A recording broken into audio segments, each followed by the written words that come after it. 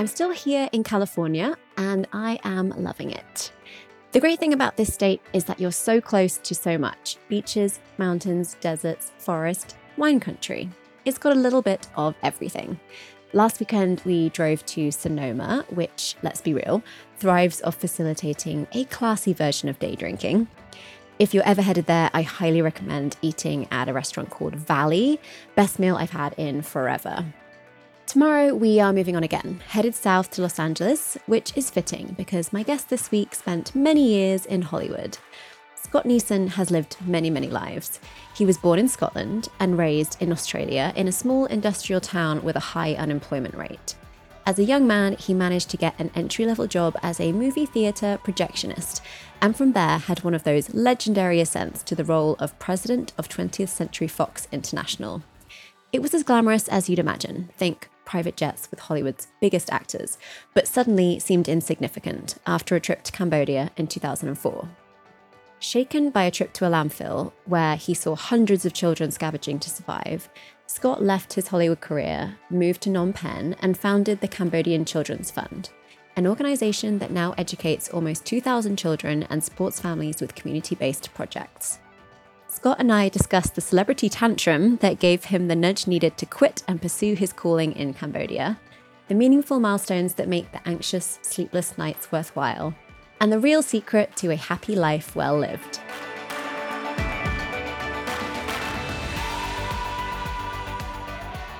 I'm from the UK, but I've been in the US for about 8 years now, 8.5 years. Right. Yeah, I was born in Scotland. Oh, were you? Yeah. I grew up in Australia, lived in America, Los Angeles for 11 years, and all the passports you could imagine. Yeah, I mean, I knew that you grew up in Australia. I didn't realise that you were born in Scotland. Wow, that you do have a lot of... Yeah, I love going back there. Such a beautiful place. Oh, yeah. Except for the weather, of course. Los Angeles, I mean, goodness me, Scotland's miserable in the weather. I know. For Brits, Los Angeles is the real treat. Sunny every day. November through to about August, it's cold, Where are you right now? I am in Los Angeles right now, yeah. Oh, nice. Well, that's exciting. To rewind, let's jump in with the question I like to ask everybody, which is, where did your love of travel originate? Grown up in Australia, and I hadn't travelled very much. And I went to Bali with a friend of mine. And this was well before Bali was developed. It was, about 1980, I think. And it really rocked my world. It was beautiful. Foreign cultures and this beautiful experience, tropical island. And after that, I had such a bug for travel. I went back to Bali and learned Indonesian, travelled through the islands there, and realised that I'd got a serious travel bug. And so I continued travel, went back to Scotland, where I was born. I went for a drive up the West Highlands, up the coast, and just haven't stopped. And I was very fortunate too. When I came to Los Angeles, my job involved a lot of travel. So I got to spend a lot of time going to Europe, Asia, South America, Central America. It was very fortunate, and that really gave me a taste for it. Amazing. Wait, did you just say that you learned Indonesian? Yeah, I learned Bahasa when I was in Indonesia. It's a very simple language too, relatively simple. And that helped me travel through some of the other islands. I headed east through Lombok and Surabaya, those areas. And it helped enormously. Really got into the experience of staying with locals, backpacking it all the way through. Oh my God, wow. I'm so impressed with that. Well, it must have been an incredible experience to go to Bali or all of Southeast Asia really before it became like a backpacker hub. Oh my goodness, Bali back then was just beautiful. You could walk between what are now the tourist areas. It was walk through rice paddies, sandy beaches to get between two of the small towns there. Nowadays, it's 3 or 4 lanes each way. Yeah, it's heartbreaking to go back now and seeing how much it's all changed. But, time goes on. Always looking for the next place, the next undiscovered place. Exactly. So I know you were born in Scotland, but you were raised in Australia, right? In kind of a small industrial town that had a high unemployment rate. Very high, yes. What kind of future did you envision for yourself when you were young? Well, when you're in that, well, certainly in my case, it was far more about just getting a job and working. And the unemployment rate amongst youth was over 50%. So very few of my friends had jobs, and going on to unemployment benefits was a natural course. I had no judgment either way. When I left school, I went on to the government unemployment. I didn't have high school certificate, and the government's had a program whereby any employee who would take you on, the government would pay half the salary for 6 months in order to get me job experience. So my first day on the program, they sent me for a job interview at a film company. And it was basically an assistant in the office. And in the evenings, I would run projectors at the drive-in movies or the cinemas. And that was the first job. And that's kept on going from there. It was really fun too. A really good group of people back then. It was fabulous. That sounds great. And it feels very fated because you really worked your way up in that industry to landed the role of president of 20th Century Fox International, which is a huge job. Everybody loves one of those stories of, a scrappy underdog who becomes successful. But I just want to know how on earth you did that. It's quite the ascent. I was really driven in the work, and I loved working. I never had a passion for film, but it grew on me, really. It grew me a great deal. And the marketing distribution was fascinating, especially because it was international. I was dealing with so many different cultures, and releasing a film, say, Braveheart. Now, what that means in Japan, for example, and what would make people want to see it is totally different from the US or, say, Germany, Brazil, and being able to travel to those countries and hear the locals describe the experience and why it appealed to them. And it was so different. So I really got into the groove of that. And I had a terrific team working around the world with me. It's so fascinating that you had to develop kind of a cultural fluency to understand. What else did you discover? It was quite difficult because it was an iconic American product, which is, of course, film. And seeing how they would react to the cultural aspects of it, how it would appeal to people. And I remember there was one time we had Titanic, and when it was in production, it was going crazy budget-wise.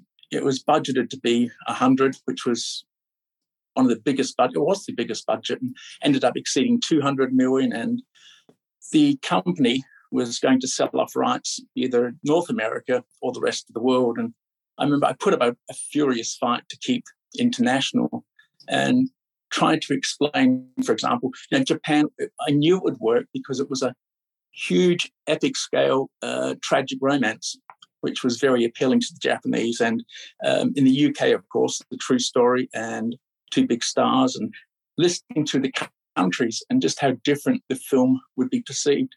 It was a real learning experience about how the cultures would come together.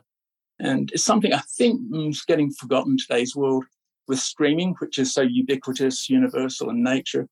And I don't think there's not that same understanding of culture and a sense that the US culture is pervasive, and it's not. It's such a different understanding, appeal, the way it fits into local cultures. Mm-hmm, totally. And it must be interesting for you now to see the rise of Netflix and all these streaming services. It really is. And catching up with my friends who were in the studios, and it's been devastated. My old alma mater, 20th Century Fox, of course, has gone, was sold to Disney, and all these changes going on.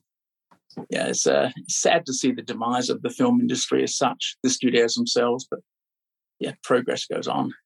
I have bigger fish to fry these days. And, you seem like a down-to-earth guy and from humble beginnings.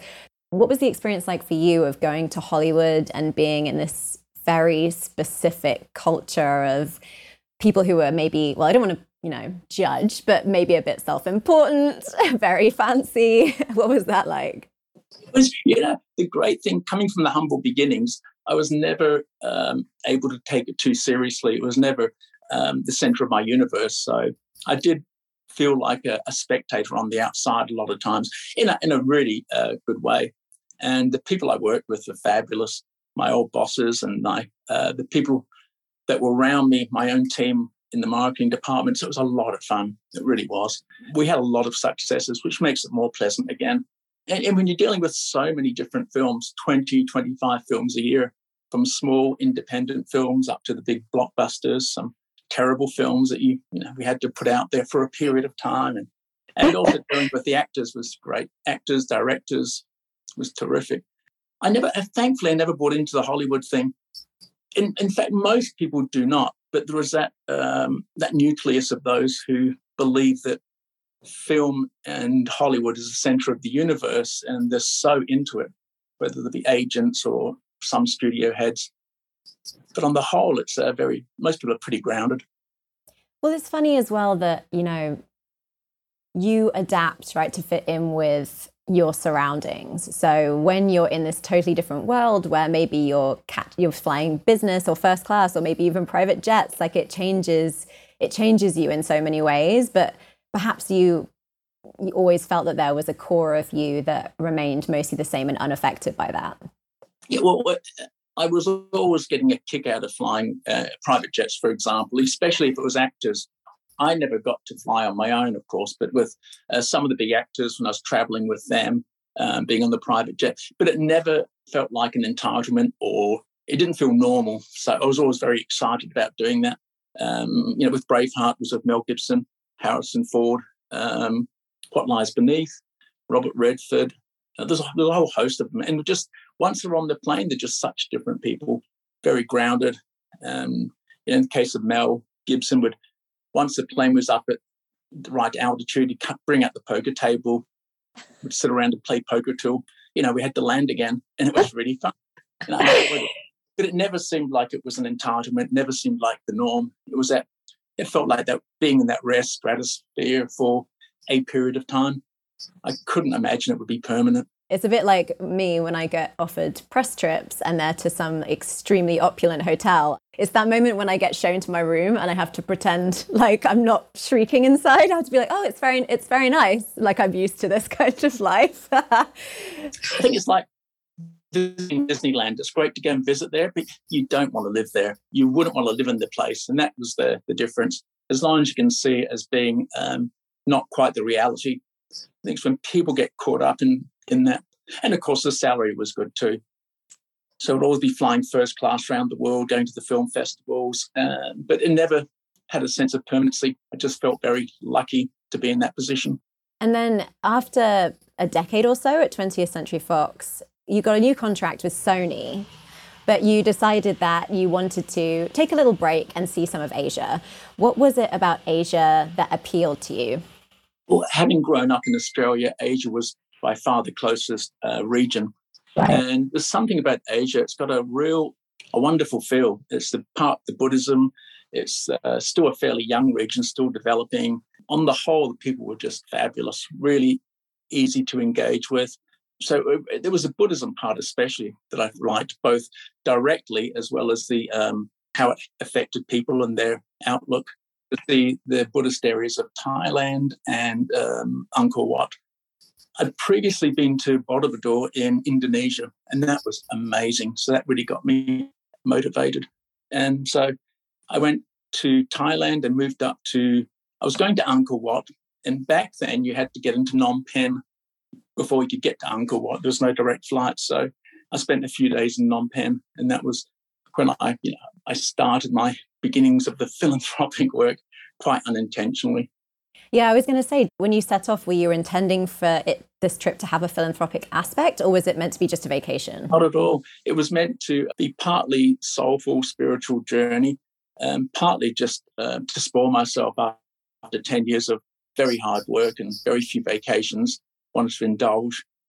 But there's something about Cambodia that was really intoxicating, really a wonderful place. But it was with this undercurrent of all the tragedy of their history back in the 70s, having lost 20-something% of the population in just 3.5 years.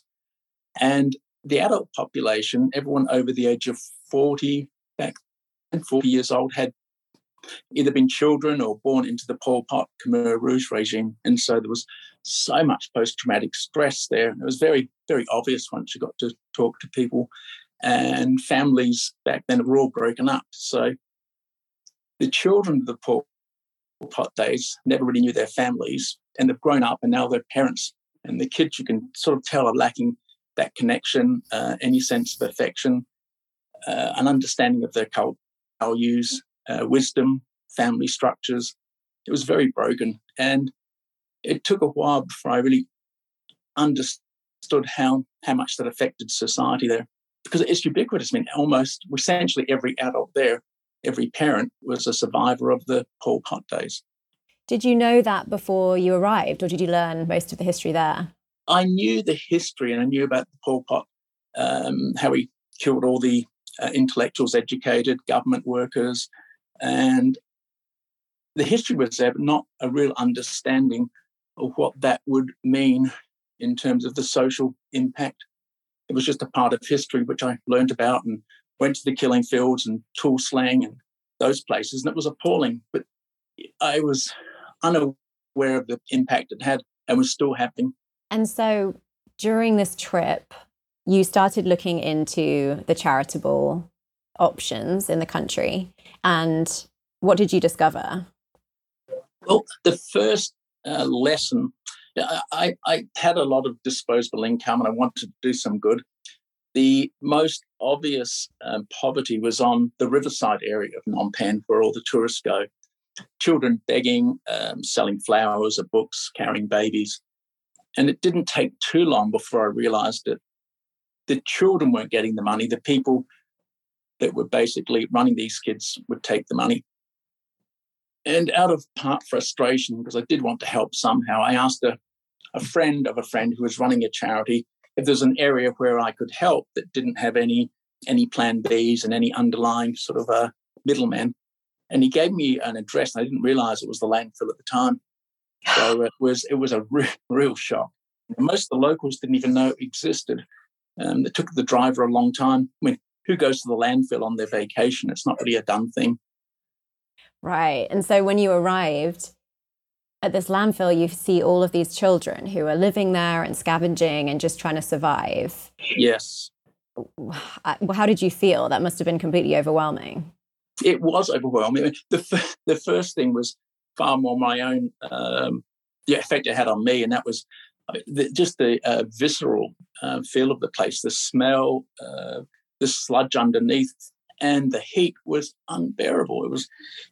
It was well, my goodness, in Fahrenheit, somewhere over 140 degrees, because obviously it's a tropical country, but with garbage, a landfill, the garbage decomposes, gives off methane, and it burns all the time. So there are fires popping up, and they'll burn for weeks or months at a time. So you had to be very careful where you stood, and there's an incredibly hot. And that was the first thing I sort of confronted me. Then seeing these children there, a lot had been left there or orphaned and made their own way there. And quite a number were there with families. Some would work there and then go home off the landfill where they lived around the perimeter. Others would sleep on the landfill. And it was really hard to take. And unfortunately, by my own design, I went to a place where there's no one else really helping. And that's what really that was a big impact, because you get confronted with your own values, because you can either try and help or you can walk away. And you know that if you do walk away, there's no one else is going to jump in there and help, and there's no one that you can call. There's no child protection services. There's no government organisation. So that really bugged me, because I felt an obligation, especially given my very privileged life, felt an obligation to help. Yeah, I mean, it must be so difficult to walk away from that and for it not to haunt you for the rest of your life. So I can understand how you were so moved to try and help. What was your relationship to philanthropy before all of this? None whatsoever. I gave to some of the more obvious charities like World Vision, the National Resource Defence Council, but I never gave too much. And I think it was what I considered maybe classic reasons for not giving. One was not knowing where the money would go. You always read about big salaries, wastage, big self-serving grants. There was also the concern that, the feeling that because it's on the other side of the world, it wasn't my problem. It was someone else's problem, nothing I could do about it. The more existential belief, of course, is that even if I gave all my salary away, there'd still be suffering in the world. There'd still be poverty on my TV screen. And that was always a good reason not to give. But when you're standing there on the landfill and there's this child in front of you, none of that matters because you do know where your money's going. It is my problem. Well, it was right there and then. And I can help. And if I didn't, then no one else is going to. So all of my prejudices were gone. So you have this moving experience. However, you have this job that you're supposed to start shortly. So you go back to LA, but you can't get the Cambodia out of your mind and these kids out of your mind. So what was the plan? There and then when I was there, I met a young child. I couldn't tell if it was boy or girl. It was a girl, but swathed up in all their clothes because of the heat and because there's no place to leave your belongings. And met with her, found her mother, and I managed within about an hour or 45 minutes, with the help of the translator, to find them a place to live and sure that deliver food and check on the girl's attendance at school. She'd never been to school. And her little sister was terribly, terribly sick with typhoid. And I got her into hospital. And that's what I think that affected me just as much as the sight of the landfill, because it never occurred to me that I could actually help. And I went back to the hotel and I was fascinated by my ability to help. It was a sense of, the savior complex, because I turned this child around. I turned around the life of this child profoundly, and it felt great. I never realized I had that ability. So as one does, I went there the next day and did the same, took the same translator friend with me and set it up, the same process of 2-3 other families. And that's when it started to get very addictive, get into my blood. And having worked in business and entrepreneurial enterprises, you begin to think of what you could do on scale and being able to scale it up. So I went back, and part of me didn't want to go back. I really wanted to stay there and forget the business. But having been 26 years, I didn't want to have a midlife crisis, which were so common in Hollywood. It did strike me. It could be midlife crisis. It could be a sense of, I think, white privilege. It could be so many things. And I thought, I'll give it a year. And if it's real, it will still be there in a year. Otherwise, I can continue my job and send a lot of money over to the people I trusted there to keep this going. And I guess I cheated because I made a trip back to Cambodia every month. So it's basically 3 weeks on the job, 1 week in Cambodia, which didn't go down well with the studio, but it was something I couldn't avoid. I cheated too, because in that year I sold everything. I just knew I was going to move. Part of it was I could do so much more on the ground. Part of it was because, when things went wrong, they went so badly wrong. It wasn't about having a bad movie release in a foreign country. It was about a child who was supposed to be collected, interviewed, getting into a better life program, education, to be forgotten about. And it was so disturbing that this child who'd been promised this new life, and someone had forgotten to go collect the child at a particular point on the landfill. And those sort of things really kept me awake at night. I quit my job. And in December 2004, I quit and sold everything, made the move. That was 17 years ago. Yeah. Wow. Yes. I feel like so much of life is grey area and we weigh and measure things. But I think there comes a moment where we know the decision that we have to make. Was there like an epiphany moment for you where you were like, okay, I'm quitting Sony, I'm moving? Yes. Well, the epiphany moment, which is, it was almost, I think it was almost a religious kind of moment. I had flown to Japan with a big actor. He was doing publicity. Flew there. He was set up for the publicity, and I flew on to Phnom Penh, and I was down at the landfill with one of the grandmothers, and she'd take me to where these 4 children were, and they were incredibly sick. They had, I think it was typhoid, and they'd been left there by a family some days early. No one knew who they were. No one wanted to take them to the hospital because it cost money and they had to work. And I was really lost. I didn't know what to do. It was all new to me. And all of a sudden it felt like, well, it was my responsibility. So at that moment, my phone rang in my office in Los Angeles, patched through the actor in Tokyo and his agent, and they were furious. And the actor told me he wasn't going to get in this private jet because they'd put the wrong amenities on the private jet. And my previous life started to look kind of absurd. And to top it off, he actually said to me, he said, I don't want to be difficult, but my life wasn't meant to be this difficult. He said, and when you've got these kids at your feet and you hear those words, I mean, if you want a sign from above, if you want to understand the right way, then that was the moment. And the great part was it took away all my doubt and all my concerns about quitting the job. It was like someone had blessed me to move forward. It was a wonderful feeling. I no longer felt any doubt, any self-doubt about what I was doing. And that was the deciding moment. I went back and I quit that Monday. See, it's people losing all perspective because they're used to this opulent life. Yeah, I want to thank them one day for helping me with my decision and inviting me to come out and see what the other part of the world looks like. You're faced with this really complex situation with these kids, and it would be easy to just feel completely paralyzed. I imagine that I would feel that way. So how did you peel back all the layers to find out what the issues were that had brought them to the dump in the first place, and then how to solve them? Yeah. Well, I went in there quite naively, because getting these children off the landfill, ideally if they had families or extended families, into school and paying the rent, it seemed so simple. And I began to realize that it was far more complex than I thought.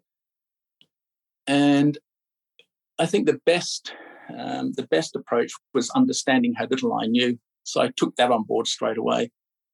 So getting the kids into school was easy, but they would stop going after a while.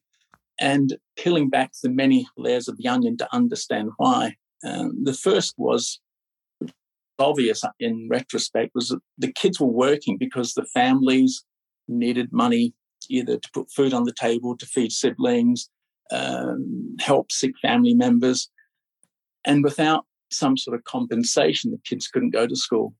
I knew I couldn't give cash, so I put in place other programs. The most obvious was giving rice and food each or twice a month to families that would allow the child to go to school. So they're essentially even. There was still a high absentee rate, and realised children had to stay home and look after sick parents, grandparents a lot of the time, or look after the house. And so we started a medical clinic, very, very small at the time, just one doctor twice a week, and that helped as well. Then there was kids who had to stay home to look after younger siblings.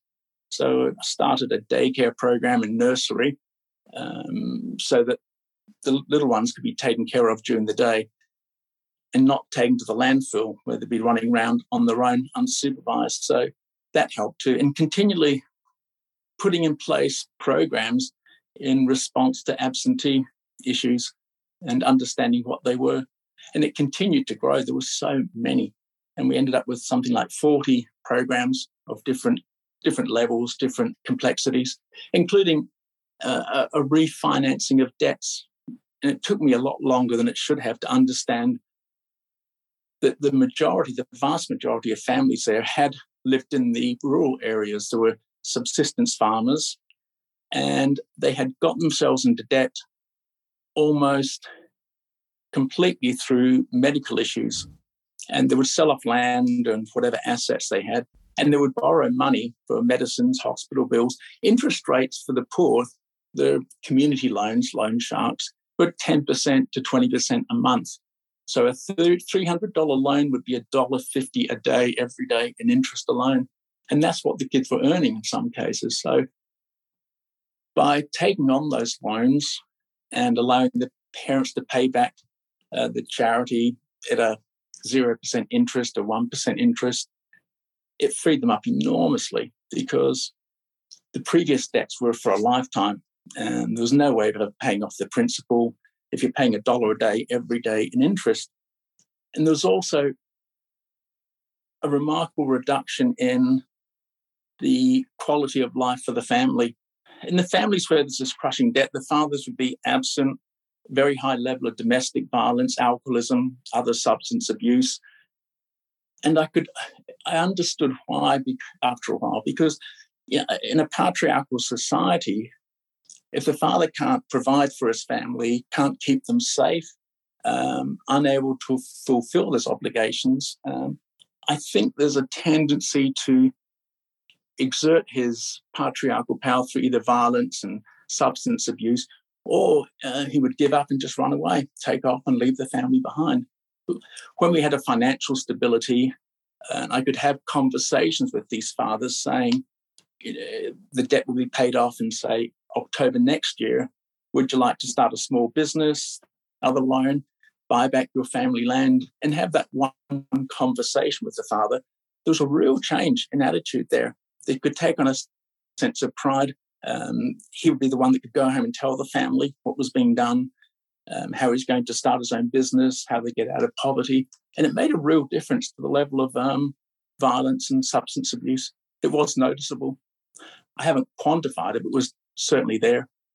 That's so interesting. I mean, it feels like all these pieces of a puzzle that must have been ticking around in your brain. I'm sure you have many sleepless nights trying to figure out this constellation of issues. The emotions and the cultural interactions, social, even breaking down the family dynamic, what was causing these issues. And even now, in this community of, I think, 3,000 families where I work, there's only about 10% have a father in the home. I mean, a father that is present and contributes to the family income. The level of absentee fathers and alcoholism is phenomenal. Admittedly, that's where the most fractured families are going. If you have to sell up and move to a landfill, then obviously there's a lot more underlying issues. And I know from reading an interview with you that some of these kids end up on the landfills because the father abandons the family, the mother gets remarried, and the new husband is like, I don't want to raise somebody else's kids. That's exactly right. And it shocked me. That was one of the things I had trouble processing, was that I always considered the mother's nurturing instinct to be unbreakable, that there was almost in the DNA, the fabric, that a mother would do everything to protect her child. But clearly in the Pol Pot Khmer Rouge days, when their family's been split up, children had to fend for themselves. That was lost. And mothers were far more motivated to find a new husband and get that sense of security. And there's a real stigma about a mother being a single mother. It's just not acceptable. I think it's perpetuated by the men, to be frank. I think they're perpetuating this stigma. But there was this need to find a new man to bring in there. And at best, he would treat the children badly. And at worst, he just wouldn't allow them in the house. So we had a lot of children come in that way. That's really sad. I mean, the work that you're doing is so important. And I think the same about activists. It takes a certain mindset and a certain person to be able to carry this heavy load of what's happening in society. How do you look after your own mental health while also doing all these good things? It is difficult because these days we also have a child protection unit. So we're responsible for most serious abuse cases against children nationally come into our agency. We have 20 seconded police. So we are seeing the worst of the country in terms of the child abuse, the homicides.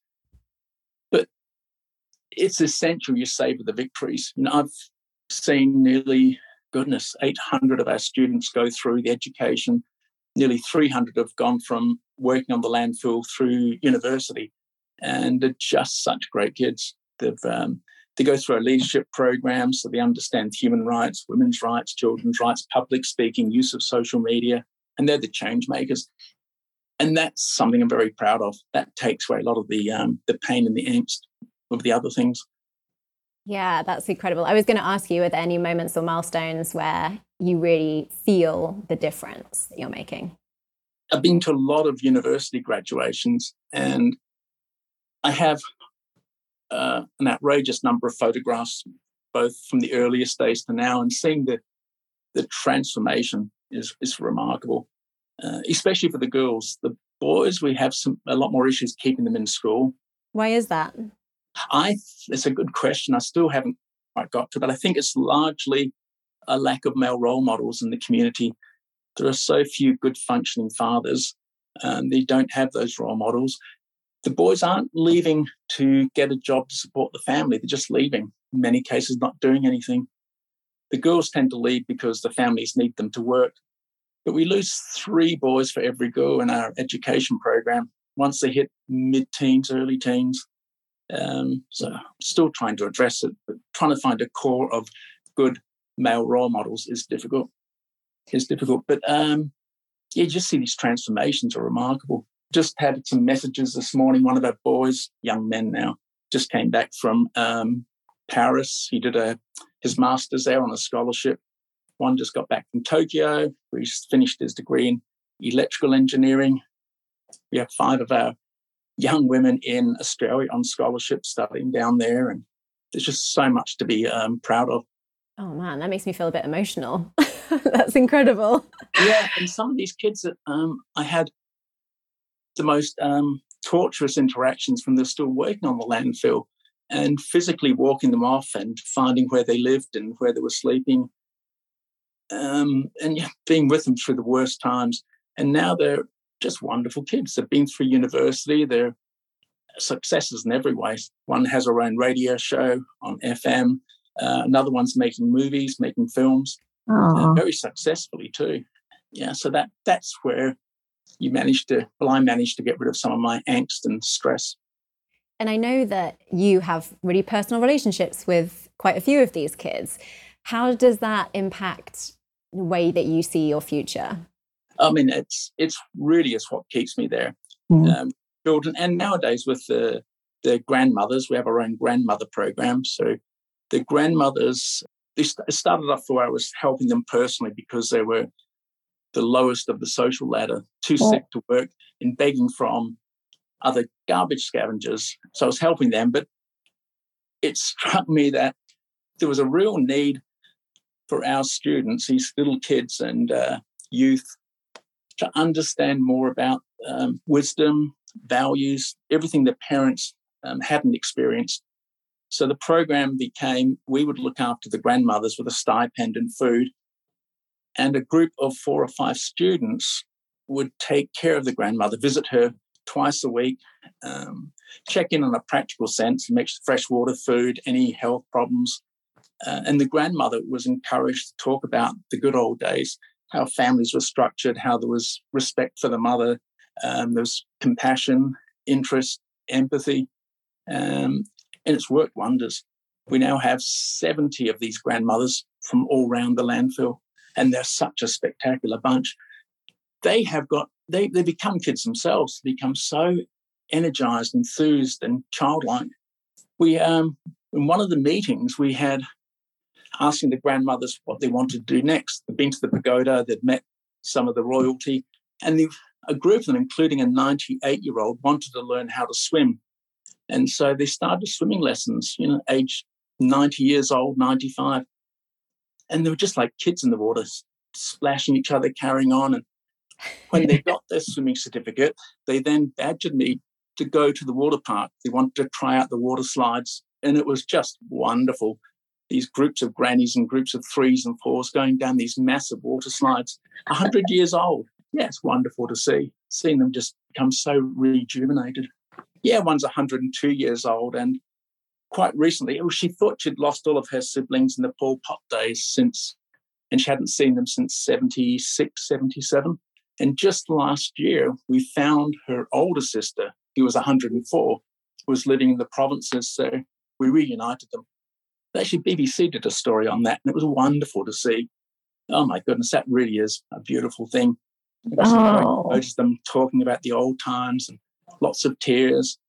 102 and 104, and they're like 2 schoolgirls sitting on the mattress together, talking about their childhood and people and other siblings. By that sort of sense of contentment. So what is it like now when you go back to LA? Do you ever have a sense of, I guess, this other parallel life that you could have led if you had decided to just leave Cambodia, send some money back once in a while and remain in your job? I don't think I could. I just can't imagine what it would be like. the good thing about coming here is I can exhale. I lose the sense of intensity dealing with just the nature of my job. You gravitate towards the worst situations, sick, abuse, potentially crimes, people in hospital, critical illnesses. So getting away from the intensity is wonderful. It's been 2 years because of COVID, of course, been in there. So that's great to exhale. And there are really moments I get struck by how much I did give up, because I was so happy, really good friends. My big love was besides my 2 dogs, was my boat in the harbour. So my friends and my buddies get over to Catalina and drink beer and jump in the water, go scuba diving. And that was great. That was a good life. And, these days my weekends are in a landfill. So a bit different. you can put aside a bit those moments of missing it, but certainly no regrets. Yeah, that's good. I mean, it strikes me that, you went from a modest start in Australia to super high-flying Hollywood exec to philanthropist in Cambodia. You've done all sorts of things. You've struggled for money and you've been affluent, you've been unemployed and you've been successful. Through all of this, what have you learned about what it means to live life well? Well, it really is all perspective. It's wrong to think of it in levels of happiness, because happiness is very fleeting. It's a little abstract. And I was very happy in Los Angeles. But the depth of experience, soul, gratitude for what I've been able to receive, it's just so profound. I'm so glad I went through all the different stages. Being working class, well, I thought it was working class till I went to Cambodia. From working class to this Los Angeles life, lived it fully, and then being able to use the money I earned to set up this charity. And it's phenomenal now. We've got 30,000 people seeing free medical treatment, maternal care for the mothers. And they all came from personal experience of seeing mothers who died after childbirth. So having a maternal care program, we've never lost a mother, 11 years and 1,500 births. And that's a real joy. 70% of the kids have graduated university. And the best part is my evening walkabout, seeing these kids come out of the most squalid conditions, so full of happiness and joy, and seeing the mothers for the first time having a sense of pride in their children, being able to see their children essentially. Because, I'm so happy to see them, I'm proud of them. So by extension, the mother starts to pay attention and realizes something special. And yeah, it's that joy amongst all the trash that really is just makes it all worthwhile. Joy among the trash. That's a perfect soundbite. Finding joy among the trash. That can be the title of your autobiography. They come running barefoot across all this sludge and muck and jump on me, and it's a wonderful thing, that level of trust and care and gratitude. In one interview with you, I read this quote from you that you said, "What if I hadn't gone to Cambodia? What if I hadn't done this? It really scares me. I'm pretty sure now I would feel like I haven't done enough with my life." So do you feel like the key to feeling that you've done enough is always rooted in helping others in some way? Like, do you think that there can be satisfaction without like some level of sacrifice and also of giving? I don't. I think all sense of satisfaction, contentment is in giving. I really don't. I don't know of a way to find that level of contentment except in helping others, whether it's in a broad way or whether it's just part of your life or something you do on weekends. I mean, giving is where I think people would find joy, especially in today's society when you've got such a facile social media, polarized country. Being able to give and help others, it transcends politics, all the nonsense you're reading in papers, social medias, blogs. It just transcends it all. It's just so pure. There's a purity about it that I think is essential. Mm-hmm. Agreed. Scott, your passion is so infectious. Thank you so much. I can't do it justice. You really, really have to come and see it for yourself. Just the joy and how much can be accomplished. I would love to do that one day. I've been to Southeast Asia extensively, but I've never been to Cambodia, so it's still on my list and I would love to visit. And how can people get involved with their Cambodian Children's Fund? It's CambodianChildren'sFund.org. There's so many different ways, even just writing dropping emails, words of encouragement.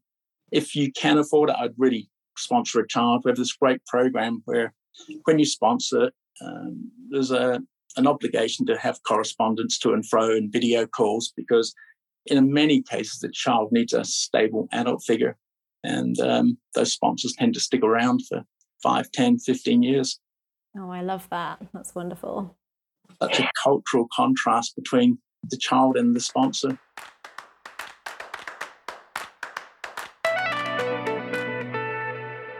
Before you go, do you have time for a quick fire round?